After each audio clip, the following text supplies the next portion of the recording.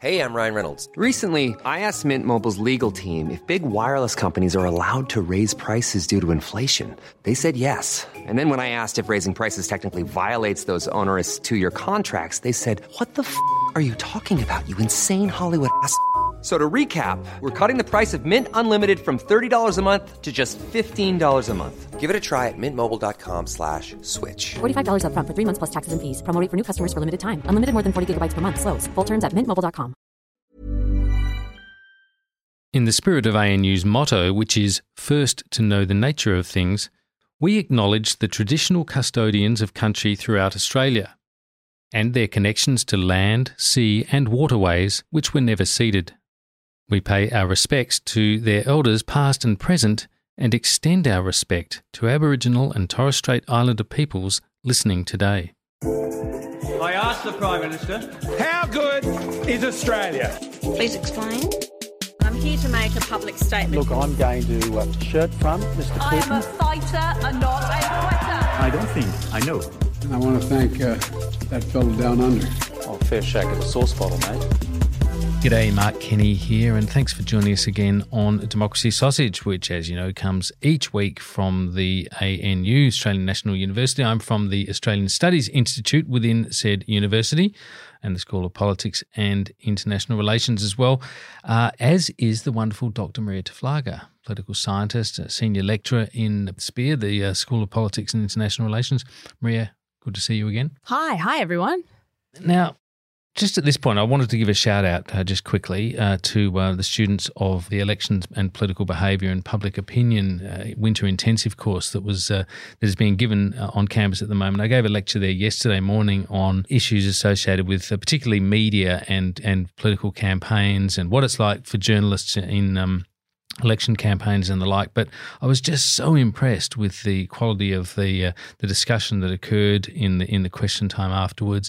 You know, I had so many really good questions put to me, and it was we were just talking before we came on about life on campus and the changes that have unfortunately been inflicted on many places, and campuses have been particularly affected by the COVID, and that's all coming back now. But it was just great to have a pretty full lecture theatre and to get those really great questions. I mean, you're probably well aware of this, Maria, as well, in terms of your courses that you're teaching.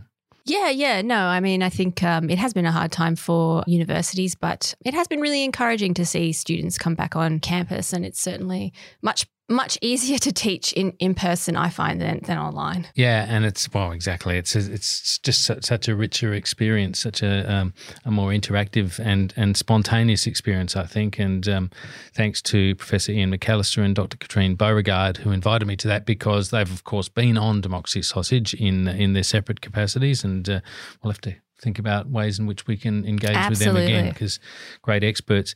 Today, though, Maria, we're going to be talking to the former Liberal Senator, former Attorney General and former High Commissioner to the UK from Australia, now turned Professor of National Security at the ANU, George Brandis. Welcome, George. Hi, how are you? I'm really, really well, thank you, and it's good to talk to you. It's been quite a while. Of course, I don't think we spoke at all during your time over in the UK. But, no, I don't think so. Yeah, it's really, really great to have a chance to talk to you, particularly because you have taken up this role also as a columnist with the Nine newspapers. Yeah. And can I first congratulate you on those columns, because I think as is the case with all columnists, and I'm one as well, not everyone always agrees with you, and I certainly don't always agree with the arguments you put, but I will say this, you put them very well, and you pass that really critical first test, which is you're always interesting. And can I just congratulate you on that? But thank you. There's a number of issues that you've covered in recent times, things like Ukraine, the Liberal Party. You haven't covered cricket and the Ashes yet, the most recent controversy. No, I thought I'd leave that to others. I actually was watching live when that happened. And, right.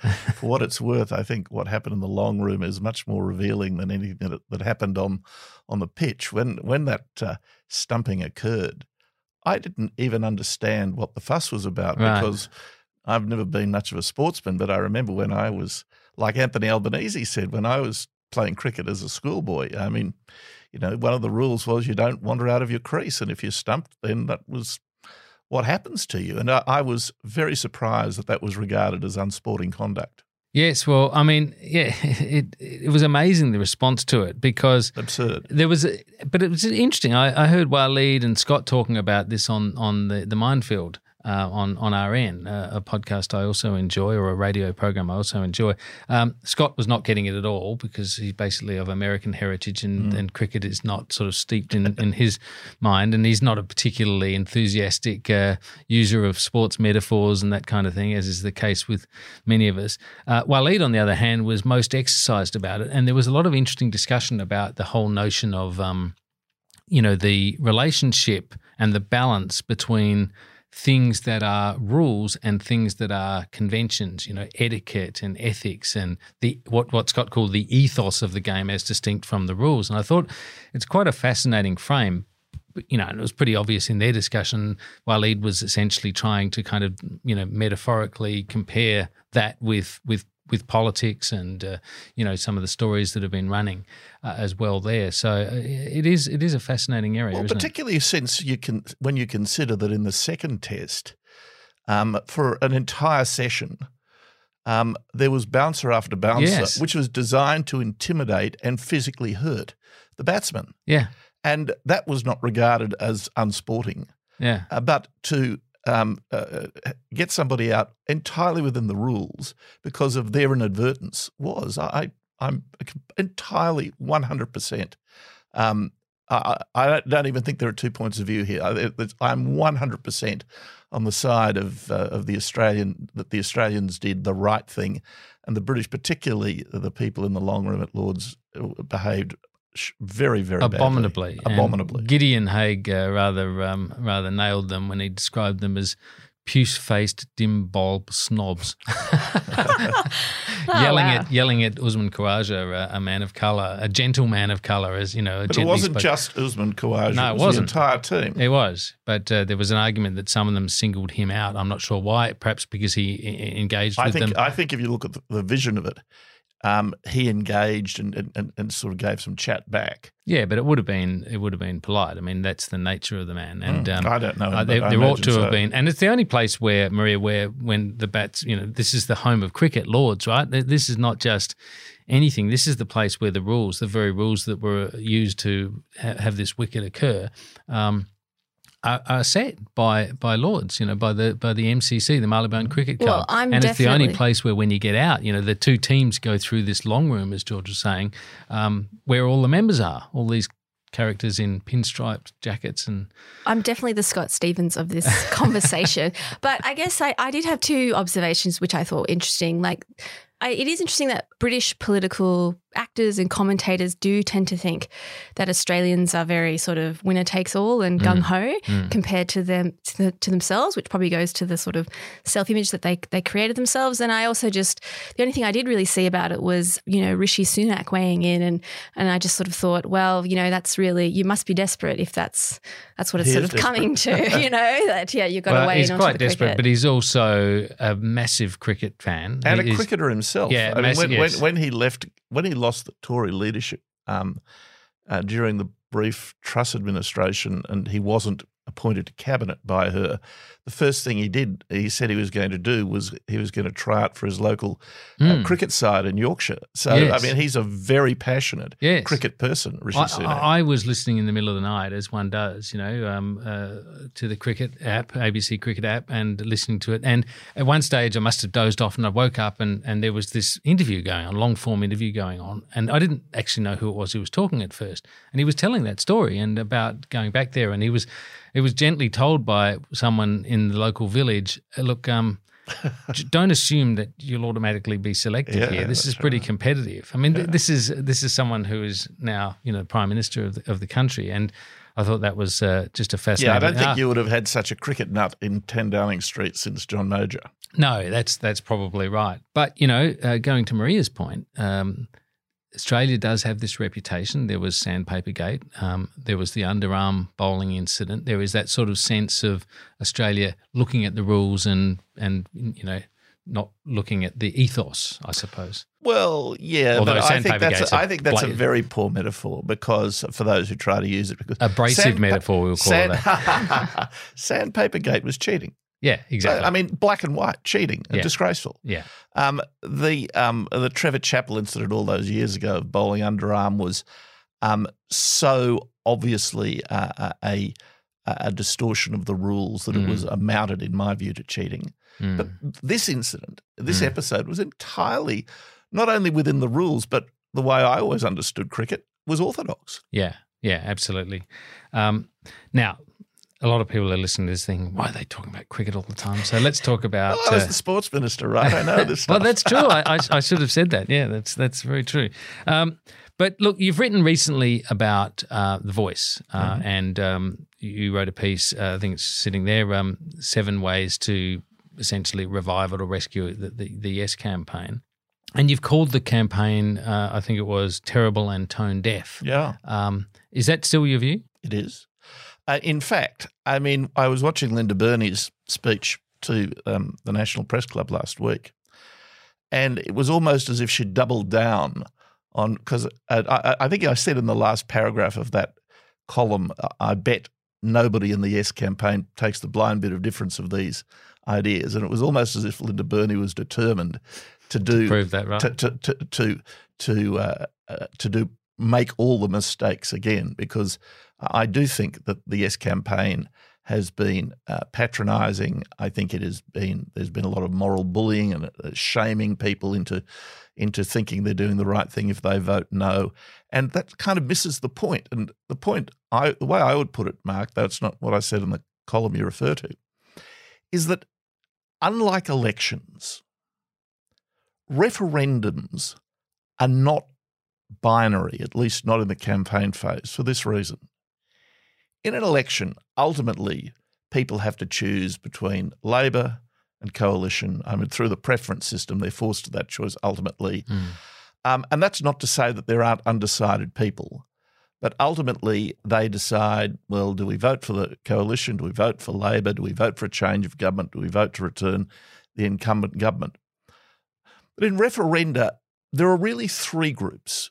Or another way of putting the same point would be to say that the undecided group has a different character. So you're always going to have the people who are in favour of the proposition. You're always going to have the people who are opposed to the proposition. But the undecided group is different for 2 reasons. First of all, because it's almost always a lot bigger in referenda as people become aware of what this is all about. But secondly, there is a large number of people, in my view, in that undecided group who may be inclined to vote yes but aren't sure. Mm-hmm. And within that, among those, the default choice is to vote no, not because they're necessarily opposed to the proposition, the yes point of view, but because they're not sure, and the default position is the precautionary position of voting no. And that, I think, is the real dynamic of a referendum campaign, and it's those people who are not being addressed. Yeah. You list a number of ways in which the campaign can change. You talk about being respectful. You talk about publishing an exposure draft of the Voice structure. You say quite pointedly, as a former Attorney General, you say quite confidently that an exposure draft would exist. Well, I'm sure it would, or if not an exposure draft, a document that amounts to much the same thing, drafting instructions or whatever. And but would that actually be helpful? Of course it would. I mean, and I draw upon my experience.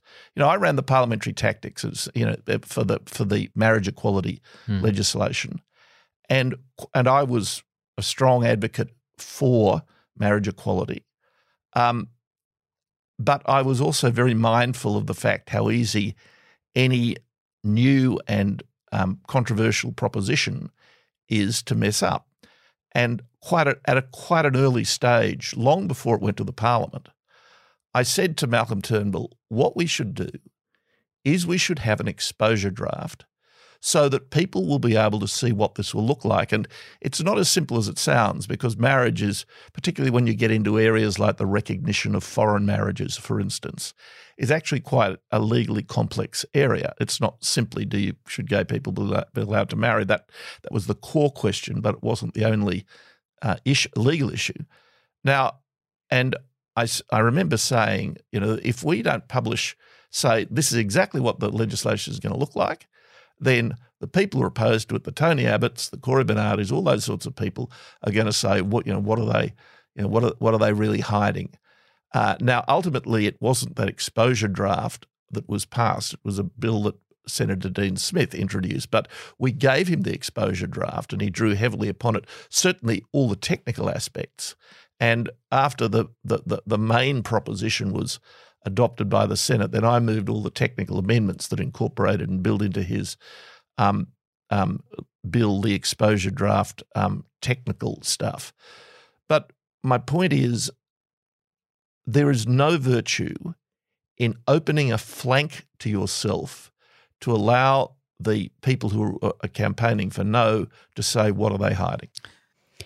Yeah, but I guess I sort of wonder, okay, say we accept your point, you publish the exposure draft and, there's therefore there's nothing to be seen here anymore, everything is out in the open.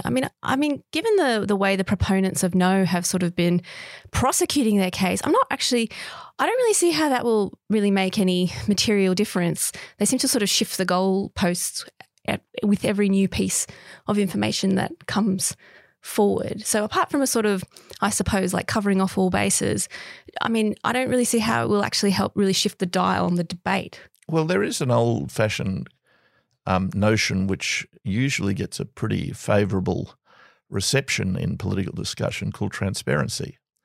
Now, we're not talking about a national security document or a document for which there are other reasons, other policy reasons why it ought to be kept confidential.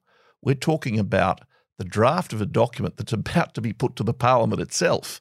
And one of the reasons this seems to be going down is because the No campaign is pointing out to the undecideds in particular, well, you don't know what's in it.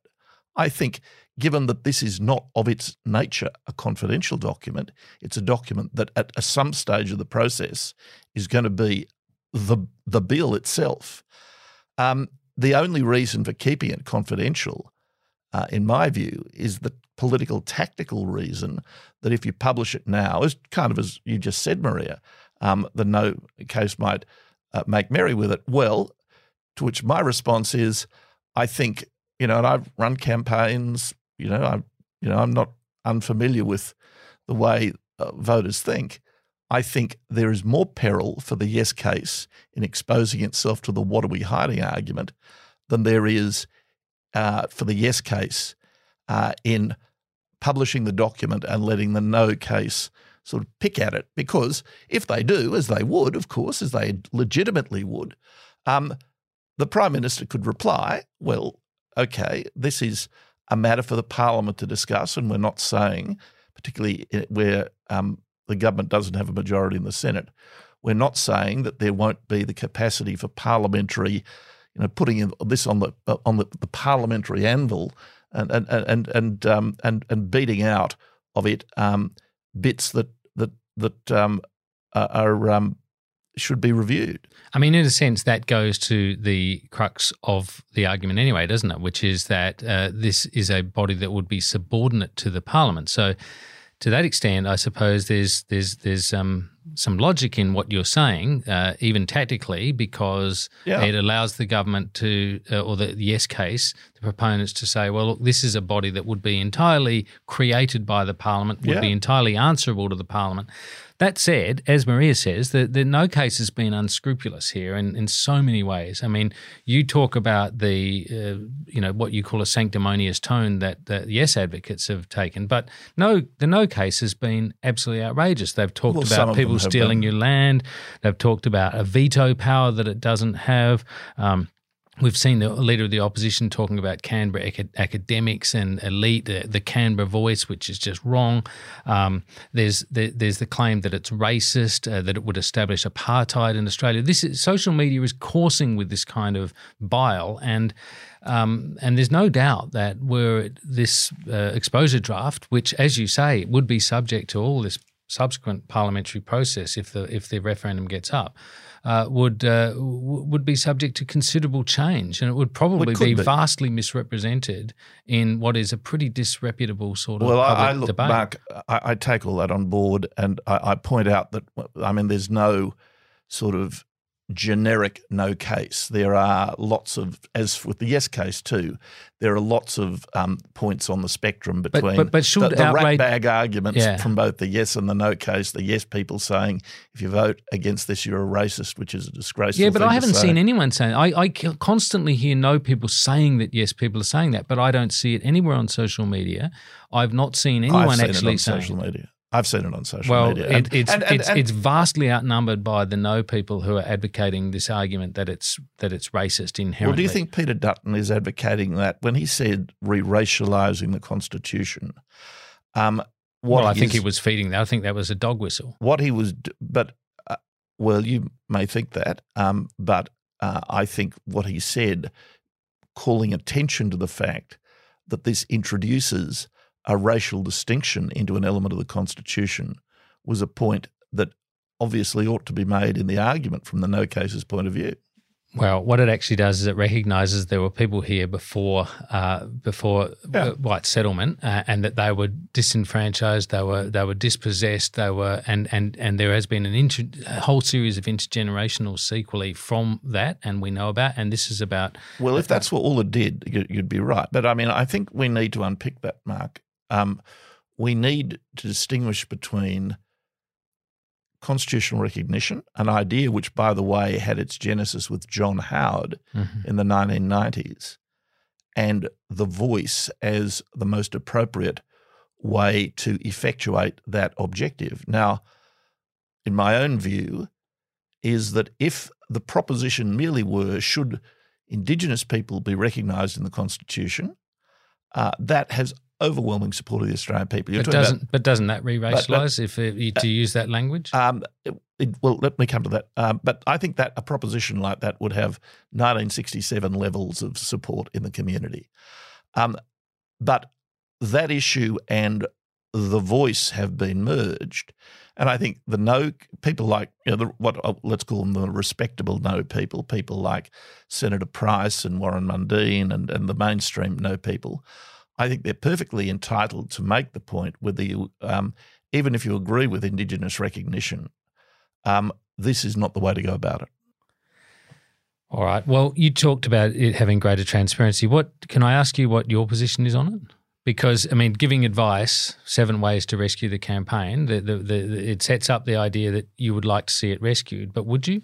Well, I would like to see more transparency. I mean, I haven't publicly declared my own position because I'm still watching the debate. I mean, the column you referred to was a criticism of both the political tactics and, more specifically, the tone of the Yes campaign. It wasn't a critique of the proposal itself. Yeah, but for me, it did read like there was a whole lot of reasons not to vote for it. But for me, well, my point was, all the reasons not to vote for it are being fed by the Yes people with their tone-deaf campaign.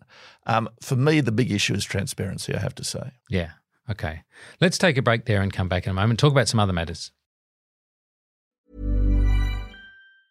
Hey, folks, I'm Mark Maron from the WTF Podcast, and this episode is brought to you by Kleenex Ultra Soft Tissues, your ally to help tackle your allergy symptoms this season. I love the change of seasons, but nobody loves pollen and all those other things floating in the air that make you sneeze during this nice weather. Kleenex Ultra Soft Tissues are hypoallergenic and allergist approved, so fight back against watery eyes and runny noses without worrying about irritating your skin. For this allergy season, grab Kleenex and face allergies head on.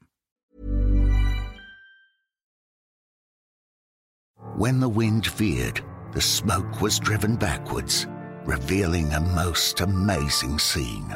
stand in columns of fire.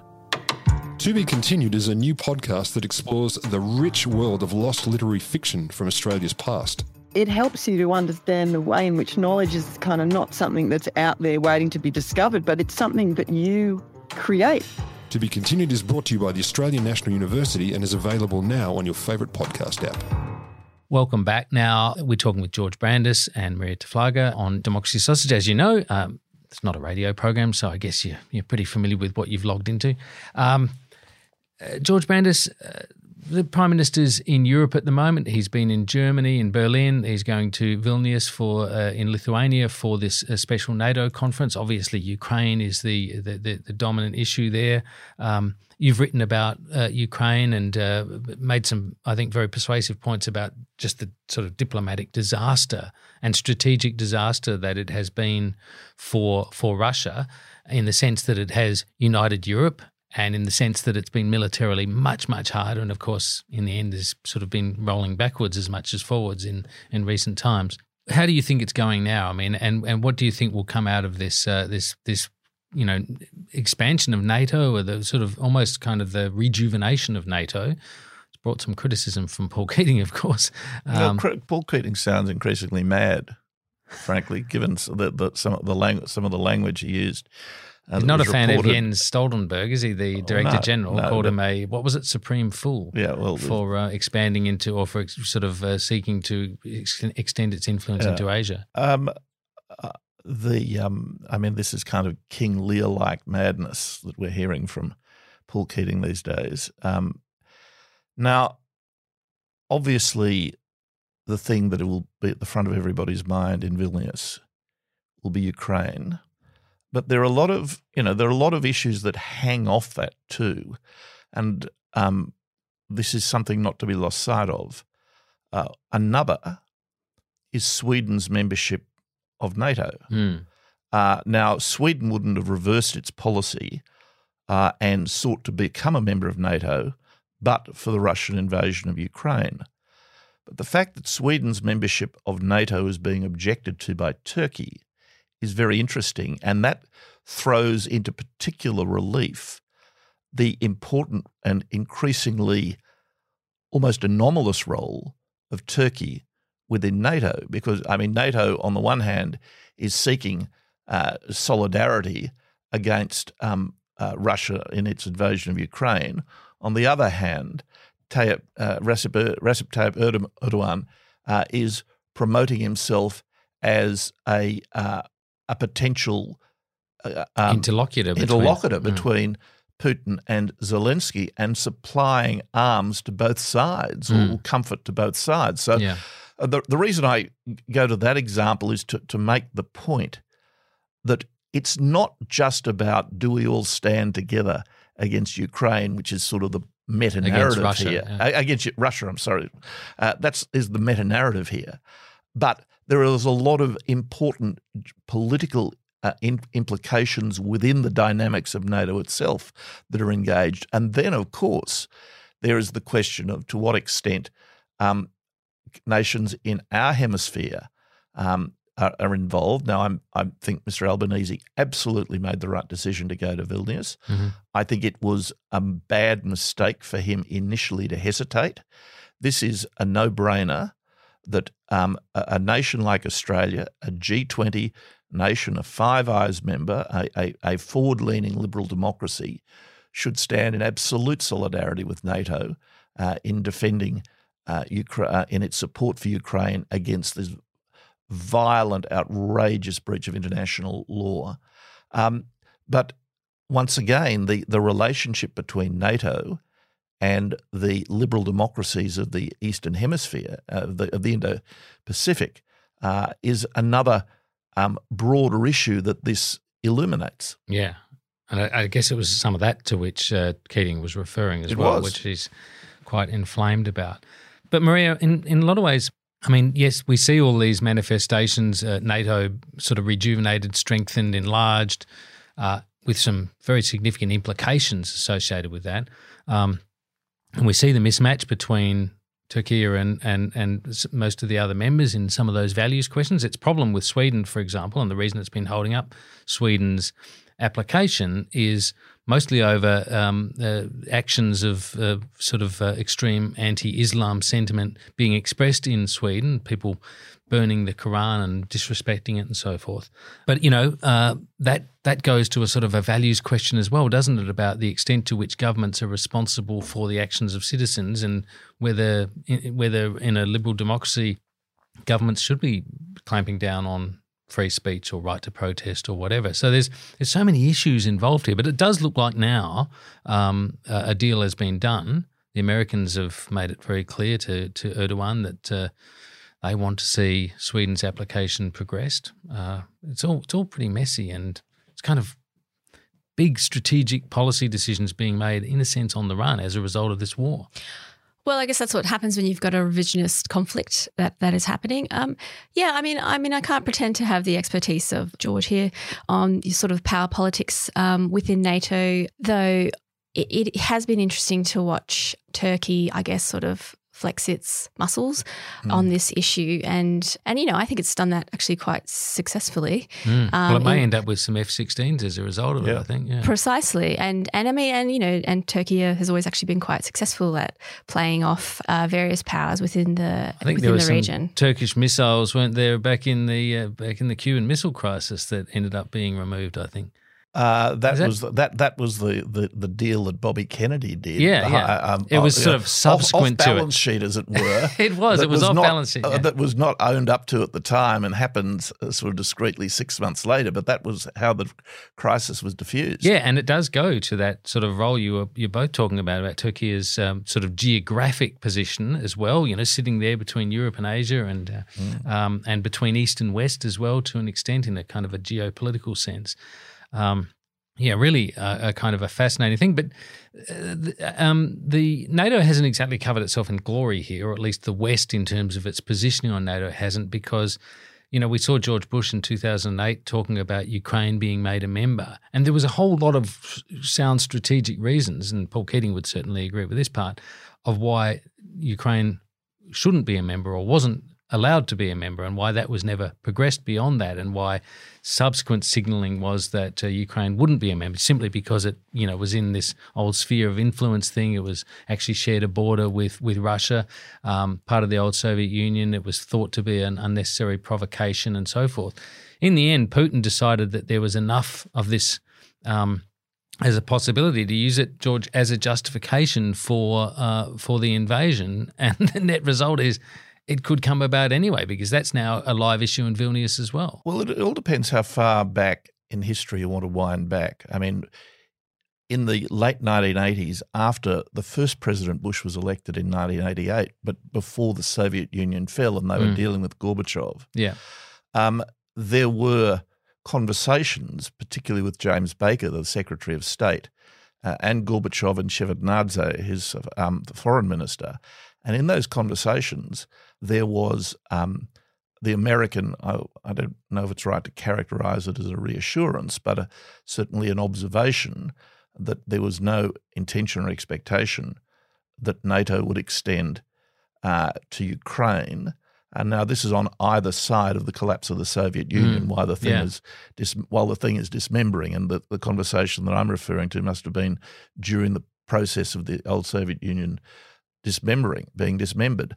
But, I mean, go back a century or more, there was a separate Ukrainian delegation at the peace talks with Germany, which produced the Treaty of Brest-Litovsk, so separate from Russia. So this issue of Ukraine's distinctness from Moscow and the nature of its engagement with the West is a very – I mean, it's got a long history. Ukraine, the Ukrainian sort of historical advocates would sort of say that they were a big loser, actually one of the biggest losers out of the Treaty of Versailles, for example, because, its territory was contested by Poland, which, so Lviv was Lvov until the Second World War, for example.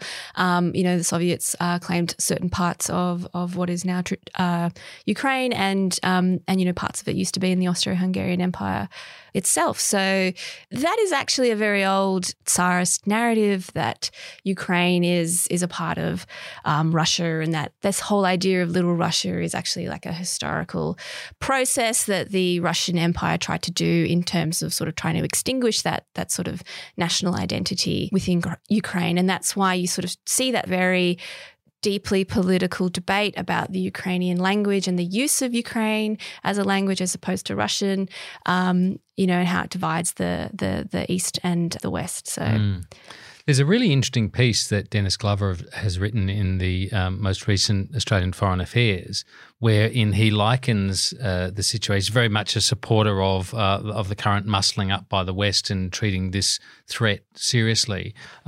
Dennis Glover is, but he makes a very persuasive sort of comparison with the failure of democracies to intervene and to supply arms or to supply any sort of support really at all to the Spanish Republicans in 1938, and how that emboldened Hitler and things that tumbled from there, and says that's the history that we need to be comparing here. We need to be thinking about, and he says to be fair, that is what democracies now are doing. They are recognising that to allow Russia to get away with what it's doing in Ukraine, which they, let's be honest, had done in 2014 in relation to the Crimea, to allow it to go further and do this would just be unconscionable.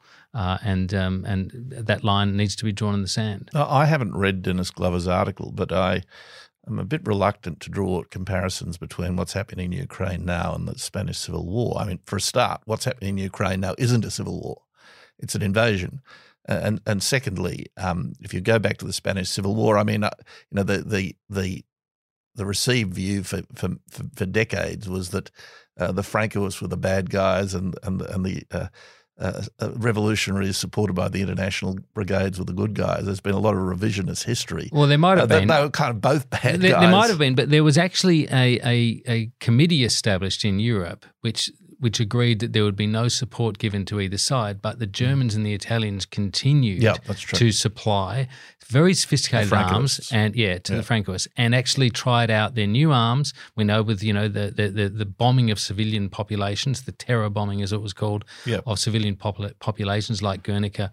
All of these things were tried by using German and Italian arms and support, while the French and the English and the Americans maintained this sort of strict hands-off approach. And everyone knew it was going on but didn't do anything about it. Look, from my historical memory, I think that's true, but I think there were other even clearer signals of the weakness of the West at the time, in particular the failure to stand up for the Treaty of Locarno and the acquiescence in the Italian invasion of Abyssinia that in the 1930s were even clearer signals of the weakness I agree, of the West. But there's only a matter of months between the fall of the Republicans in Spain and the move on Czechoslovakia by Hitler, and we know relatively short period after that we were in a global war situation. So yes, there are always going to be differences. That's always the nature of historical comparisons or lessons. But I think it's an interesting one. It's not the same one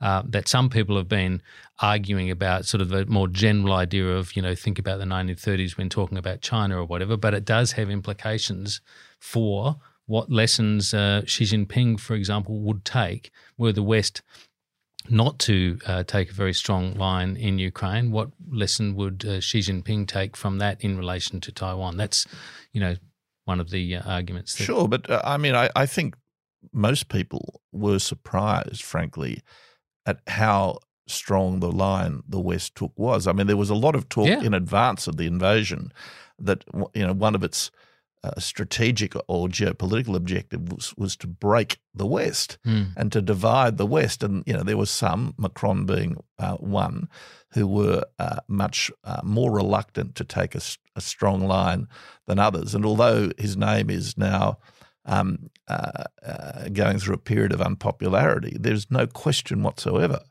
that the Western leader who took the strongest and most forward-leaning view was Boris Johnson. Yeah, no, that's absolutely true. Yeah, but I don't think we can discount the fact that the debacle that was that invasion is actually one of the reasons why the West sort of rallied. I think if that invasion had been more successful, I'm not sure we would have necessarily have seen the same. No, I think you're wrong about that, Maria. I mean, when you say the West, perhaps some elements of the West, but no doubt the British and also others with equities here like the Baltic states and the Scandinavians who felt, because of their land border threatened. I mean, they were out and strong before it was apparent that the invasion was faltering because of bad Russian logistics and tactics. But it is true to say, and we'll have to move on to another subject before we go, but it is true to say that it's easy to forget how slow in some ways and how iterative that support has become.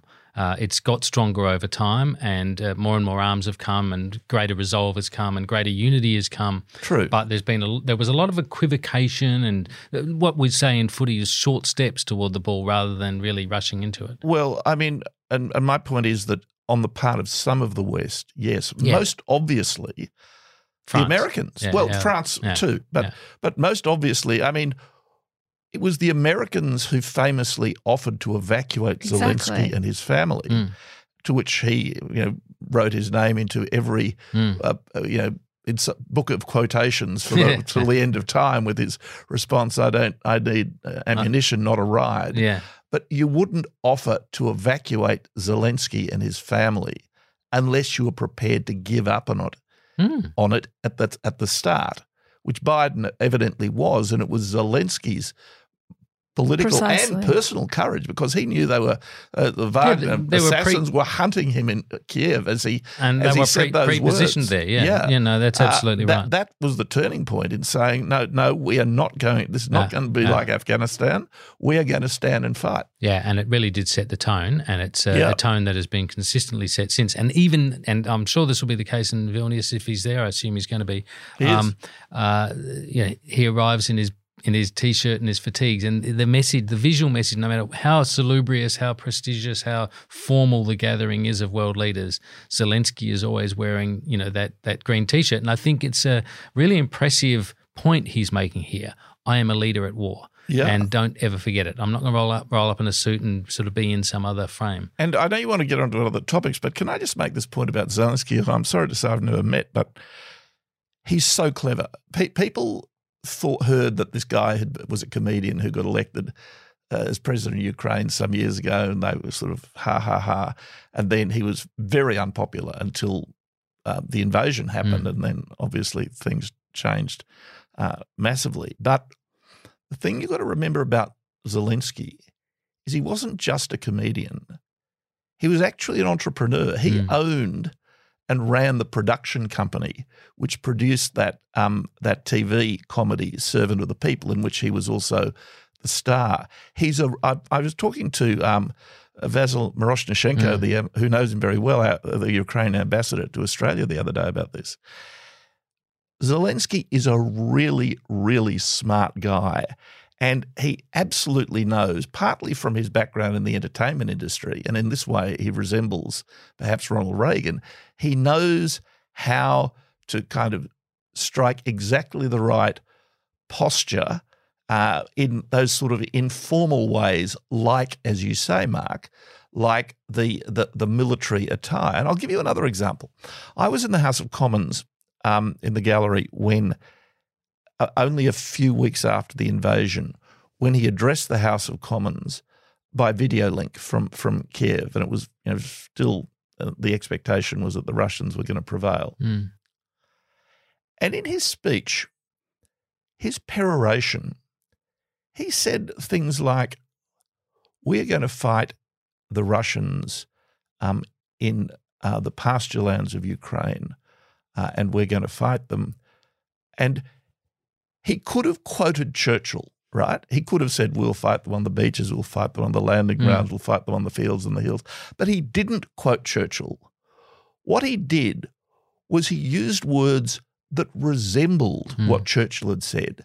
And you know what? All these members of the House of Commons turned to each other and said, "Gosh, he sounds just like Churchill." Yeah. Now, that's so clever, and that was performative. And I mean, he obviously is, when it comes to the performative arts. Yeah, he does that. He does that. Like when he speaks in Poland, he uses Polish imagery. When he spoke in Australia, he uses Australian imagery. He's very good like that.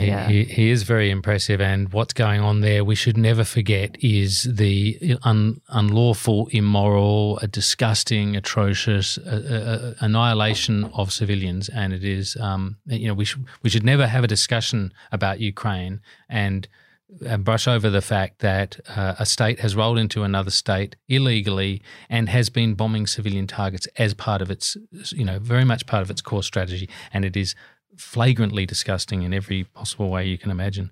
Now, I want to just go on very quickly because we've sort of eaten up most of our time, but I want to just go on to another subject, which is the Liberal Party. You wrote about this very interestingly recently, George, and there'd been a fair bit of commentary about, the challenge that's faced by the Liberal Party, the number of inner metropolitan seats it has, for example. Your point was, and I'll just get you to expand on this, your point was it's not just demographics, it's geography. I wonder if you could just speak to that. Well, by that, the point I was making is that everybody says, well, the Liberal Party is losing the demographic wars because young people don't vote for it. Well, that's true, but 'twas ever thus. It's just there's more of them. But I think geography, where the votes are, is a very important and sometimes underappreciated part of the issue. Now, what is, to me, as a lifelong Liberal, I've been a member of the Liberal Party for 50 years, what is shocking to me is how few seats the Liberal Party has in the capital cities. And let me illustrate the point by giving you from a Liberal Party point of view, a horrifying statistic. The Liberal Party has more federal seats in regional Queensland, that is in all of Queensland, with the exception of Brisbane, than it has in all of the 8 state and territory capitals put together. And and so much of the discussion has been about the loss of the inner city seats, the Kooyongs and the Wentworths and so on, which is a big problem. I'm not for a moment saying it's not. But just as big a problem, as was illustrated and dramatised by the Aston by-election, is the disconnect from suburban Australia, not the classic marginals that swing either way in the outer suburbs of the cities, the famous mortgage belt, and not the inner city seats that were traditionally prosperous but are having a deep demographic change, but that middle belt of seats, which were usually pretty like Aston, yeah, which were usually pretty reliable conservative voting seats, and not just in Melbourne, but in virtually every capital city. They've gone to the Labor Party, or in some cases, in the case of 3 seats in Brisbane itself, to the Greens. I mean, this is a long-term shift in the Liberal Party. I mean, that process has been underway for maybe 3 decades, right?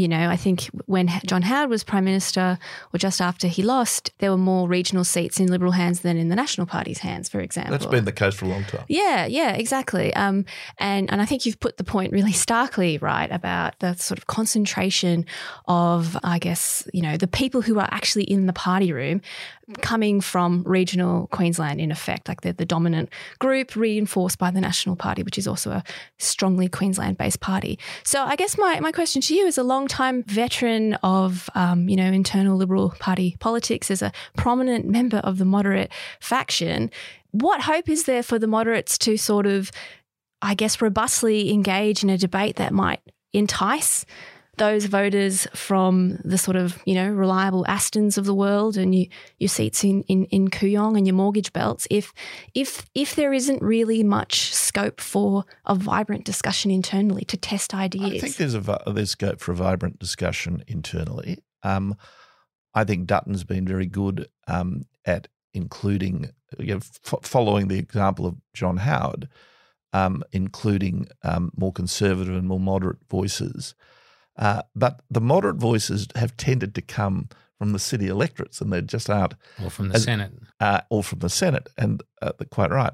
And there just aren't as many of them now. But let me give you two examples. So in the last couple of weeks, there have been state conferences of the Liberal Party, or the LNP, in both New South Wales and Queensland. At the New South Wales State Conference, they elected as their new state president Jason Falinski, a very prominent moderate who lost his seat, McKellar, I think it was, to Teal at the last election. And the moderate faction of the New South Wales Liberal Party is absolutely in control. It's not unchallenged, of course, but it certainly is the dominant faction. As I said in another of my Sydney Morning Herald columns after the New South Wales election, it was due to the influence of people like Matt Keane that the New South Wales Liberals didn't, at the state election, suffer the sort of Teal experience and lose their heartland seats to the Teals on the Northern Beaches. I agree. That proves Maria's point, though, doesn't it? Really, that if you can get that message out, and Matt Keane did that very, very stridently, and he pushed back publicly. We haven't seen that kind of pushback. Simon Birmingham. But it's happening. Can I just quickly make this point? Birmingham made some very strident comments from the airport the morning after the election, where he talked about climate change and where the coalition had been on that over a long period of time and what voters had said and how there needed to be a recalibration of the position.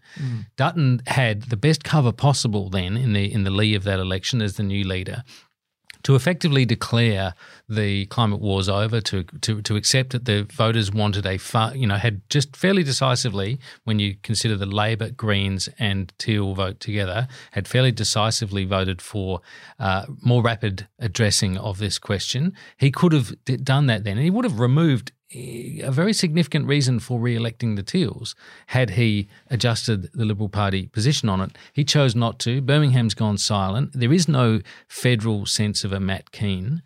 I'm not going to be drawn on that. I do have some views about it. But we'll have to wait for the column. Yeah, indeed. But can I just point out that when the leading moderate is in the Senate, as Senator Birmingham is the leading moderate now, obviously, in the federal parliamentary Liberal Party, they get a lot less traction because of the way Parliament works than when they're in the House of Representatives. Think about the days when Christopher Pyne, for example, was in the House of Representatives. I think in terms of just the way power works in Canberra, you're always in a weaker position as a senior figure when you're in the Senate than in the House of Representatives. But he is government leader. He is opposition leader in the Senate. No, that's true. That's of course, indeed. Now, I was talking about the New South Wales Liberal Party. Last weekend, there was the state conference of the LNP, and they had, along with the state conference, a pre-selection for the Senate. They re-endorsed at number one on the Senate ticket with a vote of something like 99%, Senator Paul Scar, a good friend of mine who was a leading moderate, and they dumped that lunatic, what's his name? Jared Rennick? Jared Rennick. Thank you. I couldn't even remember his name. But from the Senate ticket, and in his place put somebody who wasn't a lunatic. So, the last. He's not been an ornament. So here's some field evidence from the last couple of weeks, right? Yeah, sure, but in New South Wales and in Queensland, it was a good outing for the moderates. But we started off talking about the message people take in, say, the Voice debate, right? The message people take about the coalition, particularly because oppositions don't get the spread and coverage and penetration that governments do, as you've just noted, and even less so in the Senate and so forth. But the message that voters are getting about the coalition at the moment is that it has not changed its position on climate, it has not changed its position on women, which is another sort of question. There has been some progress on the anti-corruption question. That's true. There was a degree of bipartisanship there in the end. And I just think, yes, it's all very well for moderates to say, well, John Howard Dutton is putting moderates into positions. He understands the notion of a broad church. But he's not, hopefully, one imagines from the moderates' point of view, buying their silence in that process. No, I don't think so. I think Peter is... Well, where's the evidence that the moderates are speaking out? Remember, when you lose an election, and my own view is that the election the Liberal Party lost last year was arguably its worst ever federal loss. I think the empirics are there. We're unanimous on that. Yeah. Not by volume of seats. It wasn't a landslide to the Labor Party by any means, but because of the number of seats they lost to the Teals. And where they lost which, by the way, wouldn't have been lost by Malcolm Turnbull. No, I know. Because Malcolm, was particularly on the empowerment of women, it was one of his absolute signature issues, and he had a lot of credibility about it. Now, when you go into opposition after a thumping defeat, the first obligation of the new leader is to hold the party together. Yeah, I understand. And the people you've got to hold together are the people who are left. Yeah. Now, at the moment, the people who are left are right. last year are from the more conservative side of the party. Yeah. But, I mean, I know Peter Dutton has gone out of his way to keep the moderates in the tent. And if there is one political former Liberal Party leader who Dutton copies into or admires and seeks to emulate in terms of the way he runs things, it's John Howard, and it's exactly what John used to do. Yeah, okay. Final question, and we have to be very brief on this because I'm in trouble for going for so long here. Should Scott Morrison now fold his tent? Fold his tent, go. I'll fold his tent. I don't think so. He was elected as the member for Cook, and he has responded to the Robodebt Royal Commission.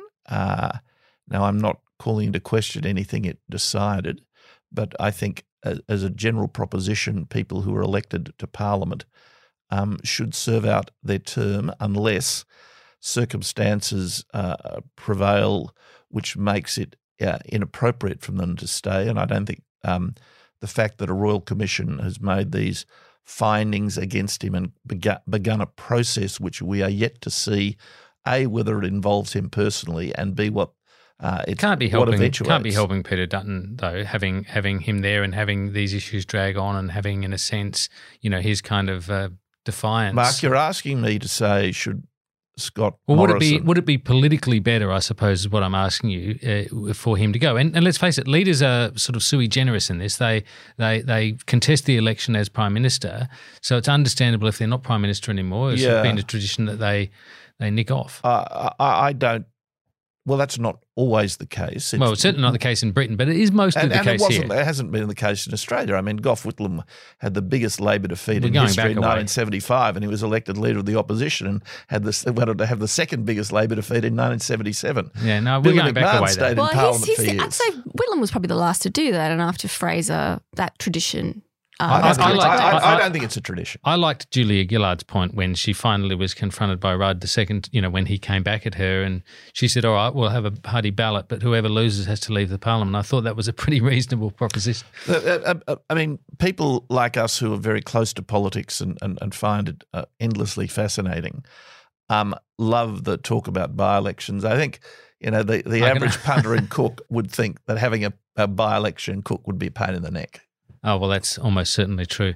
George Brandis, thanks for coming in and talking to us on Democracy Sausage, Pleasure, being a Mark. good sport about it all, and really appreciate it. It's been a really fascinating discussion. I think we've covered quite a lot, Maria. We sure have. Thank you very much. Yeah, it's been really good fun. And that's it for this week. If you want to give us any feedback, our email address is democracysausage@anu.edu.au.